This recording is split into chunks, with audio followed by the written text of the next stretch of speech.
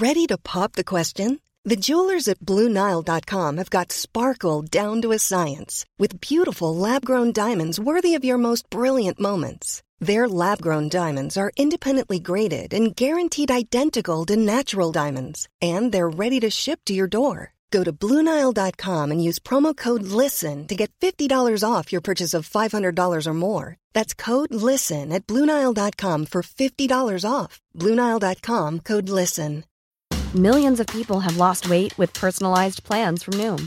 Like Evan, who can't stand salads and still lost 50 pounds. Salads generally for most people are the easy button, right? For me, that wasn't an option. I never really was a salad guy. That's just not who I am. But Noom worked for me. Get your personalized plan today at Noom.com. Real Noom user compensated to provide their story. In 4 weeks, the typical Noom user can expect to lose 1 to 2 pounds per week. Individual results may vary.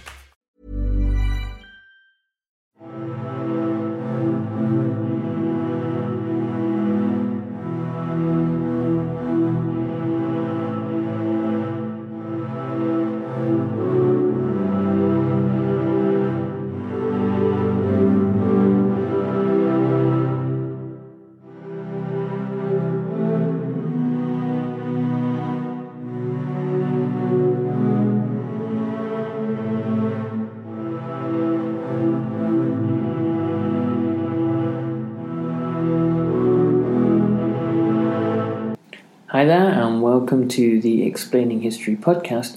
And in this podcast, I want to talk about the uses of the concentration camp system in Nazi Germany for creating an entire generation of SS prison guards and later genocidaires.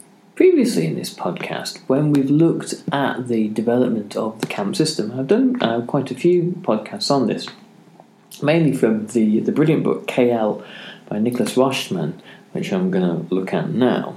We've explored this idea that the way the Nazis saw the camps were almost as kind of reform schools for the soul, that communists and troublemakers and idlers and all these sorts of social riffraff would be put in at one end, and then strict discipline and other means would transform them into worthwhile human beings.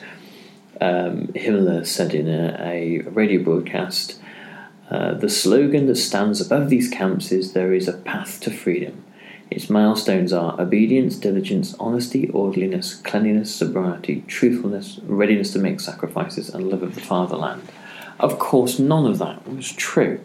The idea that Himmler had in his head was a fantasy. It is perhaps one that he genuinely believed was possible, but he knew also that immense brutality and violence were the means by which the inmates were subjugated, and instead of them becoming almost robotic like adherents to the fatherland, they simply survived the camps, those did survive, as broken men and women.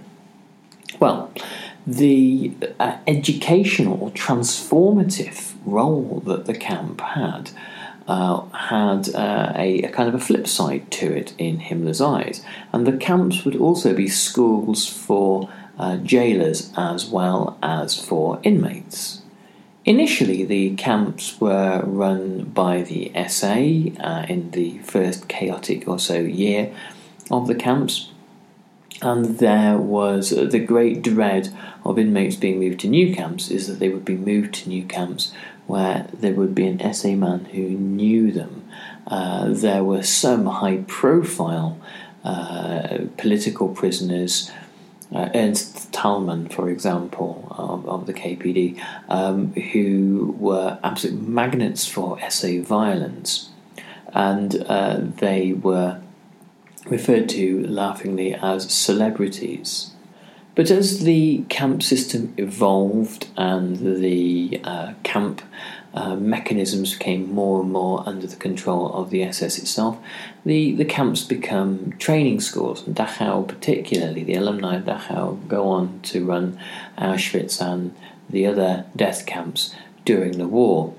and the systems of administering and bureaucratically running camps are learned there, but also every trick in the book about intimidation, control of inmates, and the use of violence, of torture, and repression, and psychological games to be played against the inmates. These were all practiced at the camps as well. Now, you might think that there's perhaps not a great deal to learn here, that being able to be brutal to people who are completely unable to defend themselves isn't necessarily an art form, and there's not much to particularly pick up once you've grasped the basics. And probably that's true, because the education that the SS men were undergoing at the same time was a political and an ideological education. So here's what Nicholas Waschtman has to say on the subject. He says, "An elite unit of political soldiers, this is how Himmler and Eick like to depict the camp SS. In peacetime, Eick kept telling his men they were the only soldiers protecting the German fatherland, fighting day and night against the enemy behind the barbed wire of the concentration camps. The figure of the political soldier had been first popularized by the SA in the Weimar years, but it was quickly appropriated by Heinrich Himmler and his SS leaders, who loved to style themselves as hard soldiers. Theodor Eick laid full claim to the term, which became so closely associated with him that after his plane was shot down on the Eastern Front on February 26, 1943, his obituary in the Volkischer Beobachter carried the subheading, Eick, the political soldier." So there's a number of very interesting and illuminating things within that little passage alone.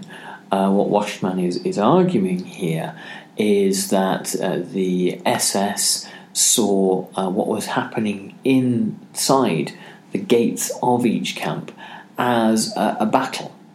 That an ideological war was being waged to save Germany from the camp inmates. Instead of seeing the camp inmates as the most powerless and vulnerable individuals who had no agency at all once they were in custody, the SS viewed them as an ongoing threat, that what had to be defeated within them were the ideas that they came into the camp with, lest they return back into society and re-poison this now perfected society, or society on the process towards ideological perfection, with old ideas of socialism and liberalism and all this kind of stuff that the Nazis wanted to stamp out.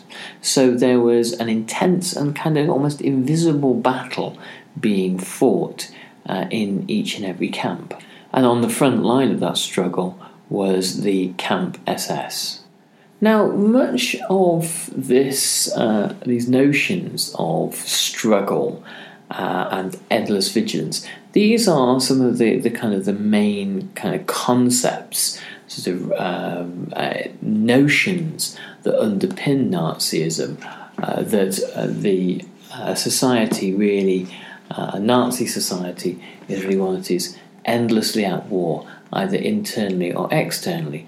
And if this dynamism, or this pace of this dynamism ever slows down, really you haven't got Nazism anymore, just a kind of hyper-nationalist, authoritarian conservatism. It is the endless struggle, the need to be fighting against something, that defines Nazism from other kinds of right-wing authoritarianism.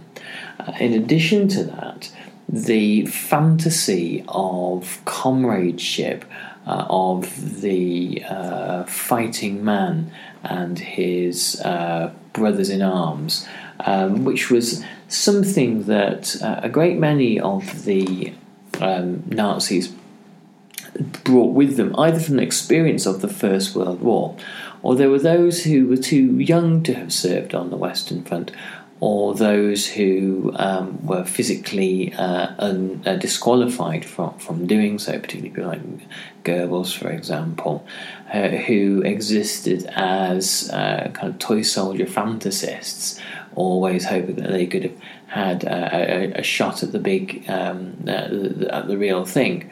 And so Nazism was suffused with the kind of the rhetoric of militarism and the rhetoric of kind of male companionship and comradeship.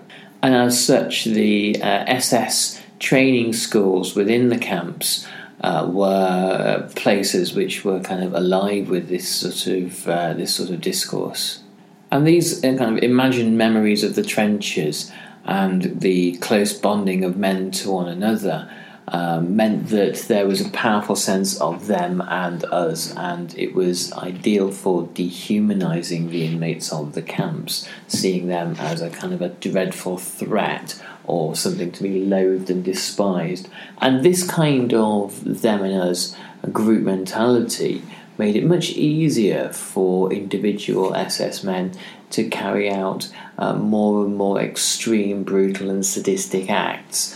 The reality with SS men or any other kind of authoritarian, fascist or brutal state-sponsored killer is that they generally aren't born like this. They generally tend to have to go through some kind of process to give them the intellectual and moral leeway to be able to perpetrate acts of immense savagery.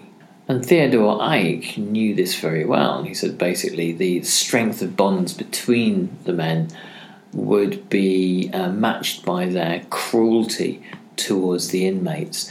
And these are schools for desensitizing, for de-empathizing, and for enabling the SS alumni to get in touch with their ability to be sadistic and cruel. This is no mean feat. Human beings, by and large, have to go to significant lengths to lose their ability to empathise with the suffering of others. And this is why places like Dachau were perfect environments, training environments, to bring this out in individuals. Eich said, "In service there is only merciless severity and hardness. Outside service hours there is heartwarming comradeship. Tolerance," he reminded his SS men, meant weakness. And therefore, in order to demonstrate their fidelity to the cause, in order to demonstrate their fidelity to one another and their belief in Nazism, ever greater acts of sadism had not just encouraged, not just expected, but were internalised by the SS men and therefore had to be performed in order to demonstrate that there was continuity and unity between the group. And once certain norms of violence and sadism were met, then they become the new normal, and the window of what is acceptable to do to an individual shifts towards ever-increasing levels of violence, which become assimilated as a group norm. Cruelty is also associated in the SS with the notion of masculinity. People with compassion, men with compassion, are questioned in terms of their strength, their virility, their masculinity, their sexuality. And in this way, acts of compassion were observed not just by the SS hierarchy, but by the group in which SS men existed. So it was a peer-led process as much as it was driven by the demands of the SS hierarchy. Ready to pop the question? The jewelers at BlueNile.com have got sparkle down to a science with beautiful lab-grown diamonds worthy of your most brilliant moments. Their lab-grown diamonds are independently graded and guaranteed identical to natural diamonds, and they're ready to ship to your door. Go to BlueNile.com and use promo code LISTEN to get $50 off your purchase of $500 or more. That's code LISTEN at BlueNile.com for $50 off. BlueNile.com, code LISTEN. Hiring for your small business? If you're not looking for professionals on LinkedIn, you're looking in the wrong place. That's like looking for your car keys in a fish tank. LinkedIn helps you hire professionals you can't find anywhere else, even those who aren't actively searching for a new job but might be open to the perfect role. In a given month, over 70% of LinkedIn users don't even visit other leading job sites. So start looking in the right place. With LinkedIn, you can hire professionals like a professional. Post your free job on linkedin.com/people today. Wow. Nice. Yeah. What you're hearing are the sounds of people everywhere putting on Bombas socks, underwear, and T-shirts made from absurdly soft materials that feel like plush clouds. Yeah, that plush. And the best part? For every item you purchase, Bombas donates another to someone facing homelessness. Bombas. Big comfort for everyone. Go to bombas.com/ACAST and use code ACAST for 20% off your first purchase. That's bombas.com/ACAST. Code ACAST. Hierarchy, with the guards at Dachau and other camps ensuring that their contemporaries kept to the same level of sadism as everybody else. Now, from 1935 onwards, when Himmler had really gained full control over the camp empire, he made sure that he was very much a hands-on figure during the expansion of the camp system. He made sure that the camp system grows in his image. He made sure that people like Eick and other senior figures within the camp system were appointed directly by him, and therefore the model for the development, not of the camps, but obviously the camp guards, was straight from his own particular vision. Himmler was not wildly popular with the camp SS particularly. The camp guards saw him as the antithesis of the kind of comradeship and camaraderie that was encouraged. He had this very fastidious, bureaucratic figure who is obsessed with even the minutiae of rules. He is seen as a pedantic, bureaucratic character, a small-minded tyrant, as he's referred to by some of the men. Theodor Eick is a very different character, and his violence and sadism towards prisoners is matched by his sycophancy towards Himmler and his determination to rise up through the ranks, his careerism, and his decision to put his own personal stamp on the camp system. He developed the camp empire rapidly from 1935 onwards. He had his own staff of 5 in January 1935. And by December 1937, he had a staff of 49, with large departments, with a political office, a personnel, administrative and medical office. And the nerve centre of the camp network was his camp inspectorate that was run from Prince Albrechtstrasse in Berlin, where the Gestapo headquarters also are.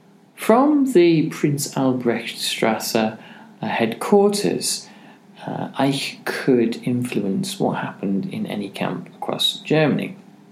And there were 2 key areas which he was most able to affect. Firstly was how the prison guards worked, so he could change the deportment, the attitude, the roles and responsibilities and priorities of any guard or all the guards across Germany. And he could also affect the treatment of prisoners, and it was quite straightforward for Eick to introduce new penalties and punishments for new kinds of crimes if he saw fit. The camp inspectorate finally wound up at Oranienburg, next door to Sachsenhausen, in a purpose-built office block that was actually built by some of the prisoners at Sachsenhausen. And this was a large T-shaped building, referred to as the T building eventually, and a lavish top tier of the building was inhabited by Eich himself, who didn't spare on any aggrandizement and luxury. Eich liked to think of himself as a hands-on kind of guy, and liked to make sure that he, alongside the men he saw himself as leading, was at the centre of active work. He didn't want himself to be thought as a bureaucrat. He wanted to be seen to be leading by example, and he wanted to be seen to be working at a hectic kind of a schedule. He thought himself as a kind of a role model of this kind of dynamism and action to his men. And he said, he wrote to Himmler a letter in August 1936 saying, "I live only to fulfill my duty to my troops that I have come to be fond of." And this was part of his process of keeping his men true to the idea of being vigorous and dynamic and active. The fact that it had been Eich who had effectively killed Ernst Röhm gave him a legendary status amongst his followers within the SS. And the men of the SS that Eich personally led believed deeply in the mission that Eich had set out for them, the rescuing, the saving of Germany from ideologically impure and socially impure elements. They were engaged, as they saw it, in a pitched battle that perhaps others wouldn't quite understand for the salvation of the Reich itself. Eich encouraged a level of informality, a level of breaking with rank and protocol, and once again this was a sort of a reference to the experience of kind of the front fighters, that there was little rank when it came to the solidarity of racial fraternity. And Eich, unlike Himmler, was a very kind of hail and well-met sort of guy, a drinker, a smoker, and a guy who was very comfortable in the barrack house, which would have been beyond anything Himmler would possibly have entertained. Eich often confided in Himmler that he found himself feeling closer to his men than he did to his wife or his own family. He presented himself as a kind of like a father figure to younger SS men, and it was cringingly referred to as Papa Eich. One SS man, Johannes Heesbroek, who was picked by Eich to be a platoon leader after passing out of an SS leadership academy. He later, many years later, said, "Eich was more than a commander. He was a true friend, and we were his friends in the way that only real men can be."